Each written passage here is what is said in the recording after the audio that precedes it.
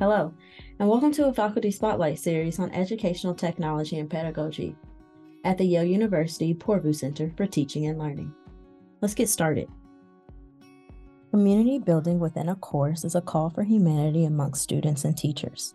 Nilay Hazari provides students in his Introduction to Chemistry course opportunity of relevance, support, intrinsic motivation, and inclusion. Throughout this conversation, you will discover ways Professor Hazari utilizes community to develop students and provide them with 21st century life and career skills within and beyond the curriculum and world of chemistry.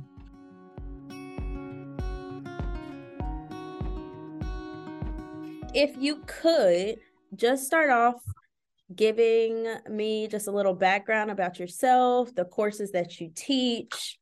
My name is Nilay Hazari. I've taught a variety of different courses in the chemistry department. These range from our introductory general chemistry course, which has around 230 to 250 students in it.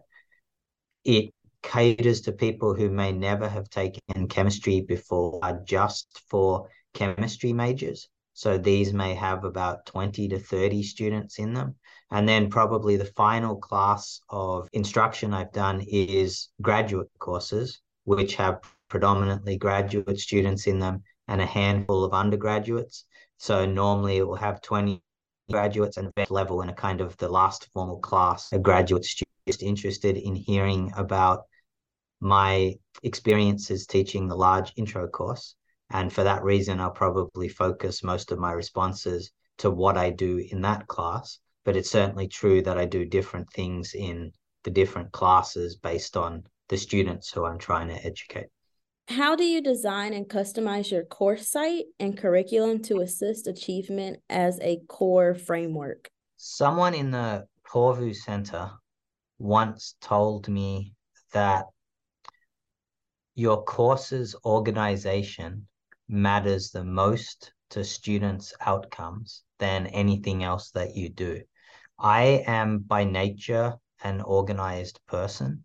So what I try and do on my course sites is I just try and make sure they're very organized and they're very rational in their presentation.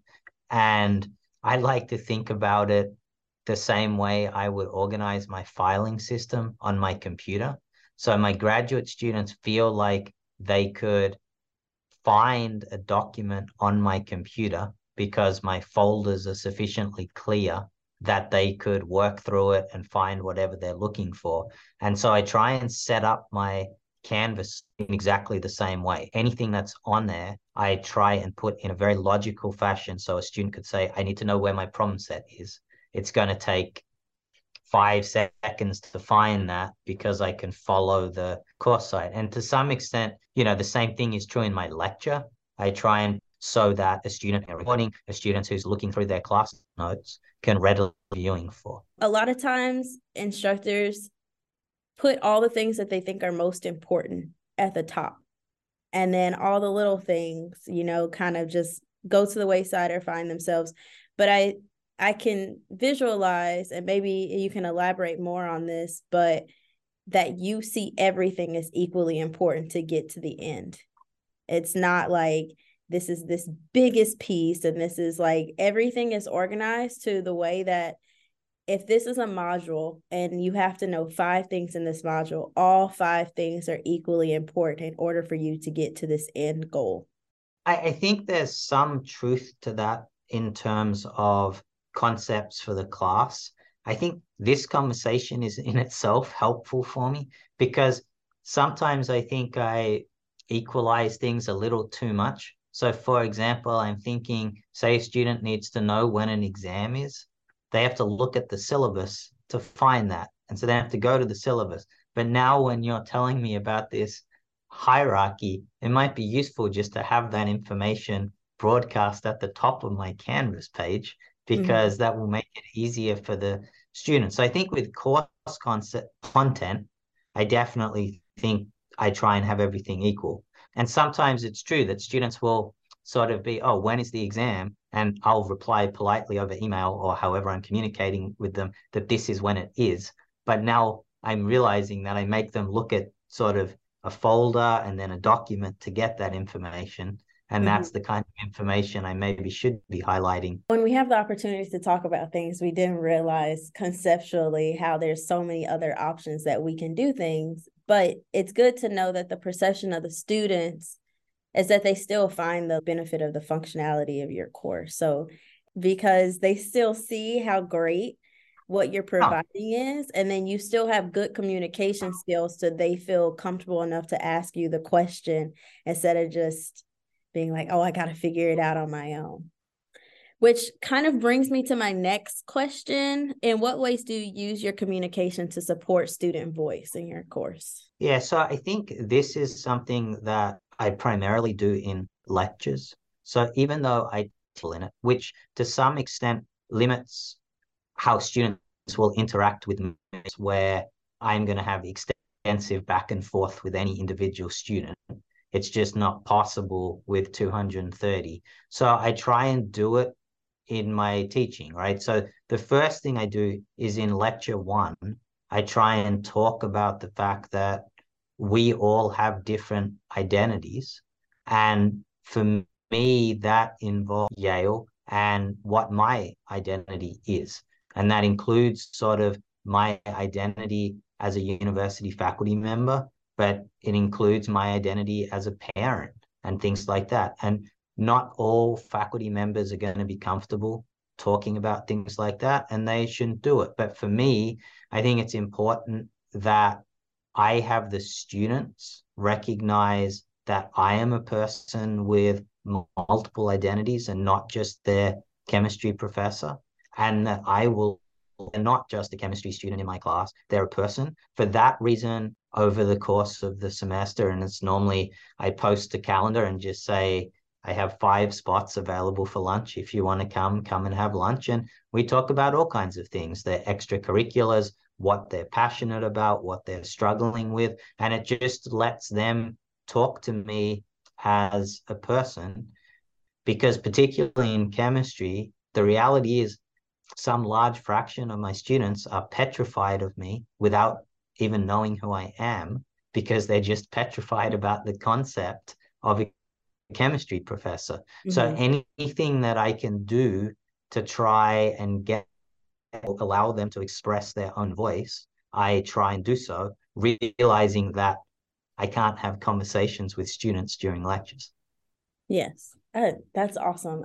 We at the Portvu Center, I can say that that's something that we push for a lot, is for not only for faculty to be able to see their students as individuals, but to kind of break that barrier and say, hey, you're a person, I'm a person. We're both here for one thing, to learn. But if we don't understand each other, then it's going to be harder to do that. So I do appreciate that that's something that you make yourself available to do outside of, regular time. Like having lunches with your students and just having general conversations allows for the conversations that you have with your content to be a lot easier than they would be if your students, like you said, are petrified of you, because then they're like, oh, I had lunch with him. That means that I can ask this question during lecture because I don't have to worry about saving a question or hoping that he answers it later, or, something like that. For me, it's also, so I have 230, 250 people in the class. Even if I only have lunch with, say I have one lunch a week with 5 people, that might only be 60 people, which is a quarter of the class. Small. But even if I do that, then a quarter of the class might tell their friends, oh, I had X experience. And then it makes their friends more confident to come and ask for help, right? Because the biggest problem at Yale is, or not the biggest problem, one of the problems at Yale with our teaching is that the students don't realize how many resources are available to them, or they're scared of using the resource. They might be able to ask me, hey, I need help with this. And then I send them off to someone else who can deal with their problem. And dealing with problems earlier tends to lead to better outcomes for everyone. Yeah. With that being said, once you have broken that barrier, you're kind of allowing them to talk more within your lecture or be more comfortable, like you said. So how do you use that strategy, or what other strategies do you use to have them engage in the course or engage while during lecture? So engage during lecture, we try and do a lot of demonstrations, right? So I might explain to them about the density of gases. And then one way to demonstrate that is to breathe a light gas and breathe a heavy gas. And when you breathe the light gas, such as helium, your voice becomes really high. And when you breathe the heavy gas like SF6, your voice becomes very low. And so we try and do at least a demonstration a week.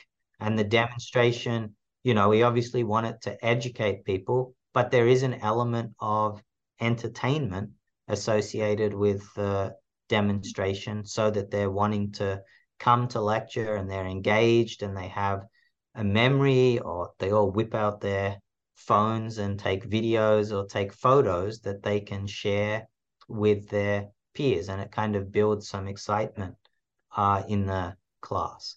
I have used poll everywhere questions. I would say I have tried to use it, successful in getting the questions at the right level. It's something I need to experiment with. I feel that they're either too hard or too easy. One thing about questions, and as someone who comes from teaching as well and using polls in class, you could never gauge how hard the question is going to be or how easy the question is going to be, especially when you're teaching new information, because some concepts they get really quickly. So you ask them a harder question for the next concept, like, oh, they really understand this. And then the next concept you have to go into more depth about, and you ask them a question that was just as hard as the previous one. You're like, oh, okay, back to the drawing board. Now I have to, yeah. And the other thing is I try and talk about the relevance of chemistry to society in my lectures. And very briefly, because I have a lot of content I need to cover. And with the examples I use, I try and cover broad areas that people might be interested in over the course of the semester. So one lecture, I might give an example which relates chemistry to sport. And then the next example, I will relate chemistry to cooking, or chemistry to cinema, or chemistry to an environmental problem. Feel that chemistry is relevant to whatever they're on the football team. They can say that Nilay explained why chemistry was relevant to Deflategate and whether or not Tom Brady deflated footballs. I can see how helpful that can be, especially for someone who's never taken a course before. I know you talked about using Poll Everywhere. Are there any other external apps that you use for content absorption or course organization or student voice? I think the one which I like the most, the Microsoft Teams site for my course. And on that Microsoft Teams site, we have, say, a logistics channel and we have a chemistry channel. And I really encourage the students, where possible, to ask questions which are general to more than them on that team site. And it means we don't need to repeat information. Often they'll get an answer faster. So for example, going back to the question I posed before, that say someone asks, oh, when is the exam? If they email me at 10 p.m. at night, I'm going to be asleep. They're not getting an answer back till I check my email the next morning. But if they post it on the team site, there's 8 TAs, but there's 230 people in the class who can reply and say, this is when the exam is. So you're much more likely to get a rapid answer. And similarly, there are often chemical concepts that another student in the class can answer or a TA can answer. And then they can look back at the history. So they can see, oh, someone else asked. So it's more expertise than just me. Yeah, that's awesome. The final question I have is, what abilities do you want to cultivate in your students outside of content? So in terms of technical skills, then things like critical thinking, quantitative reasoning are very important. Can they logically solve a problem? And obviously, in this case, we're solving problems through chemistry. The reality is, if I have 230 students in my class, then only maybe 5 of them will become chemistry majors.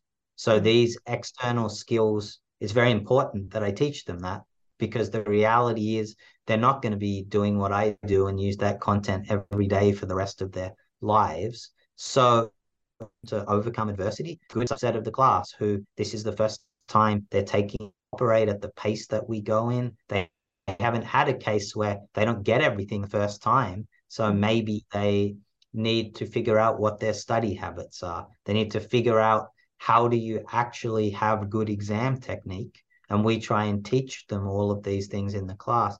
And then finally, from a really big picture perspective, I want the importance of science so that regardless of whether or not they become a scientist, they are appreciative that someone is working on that topic.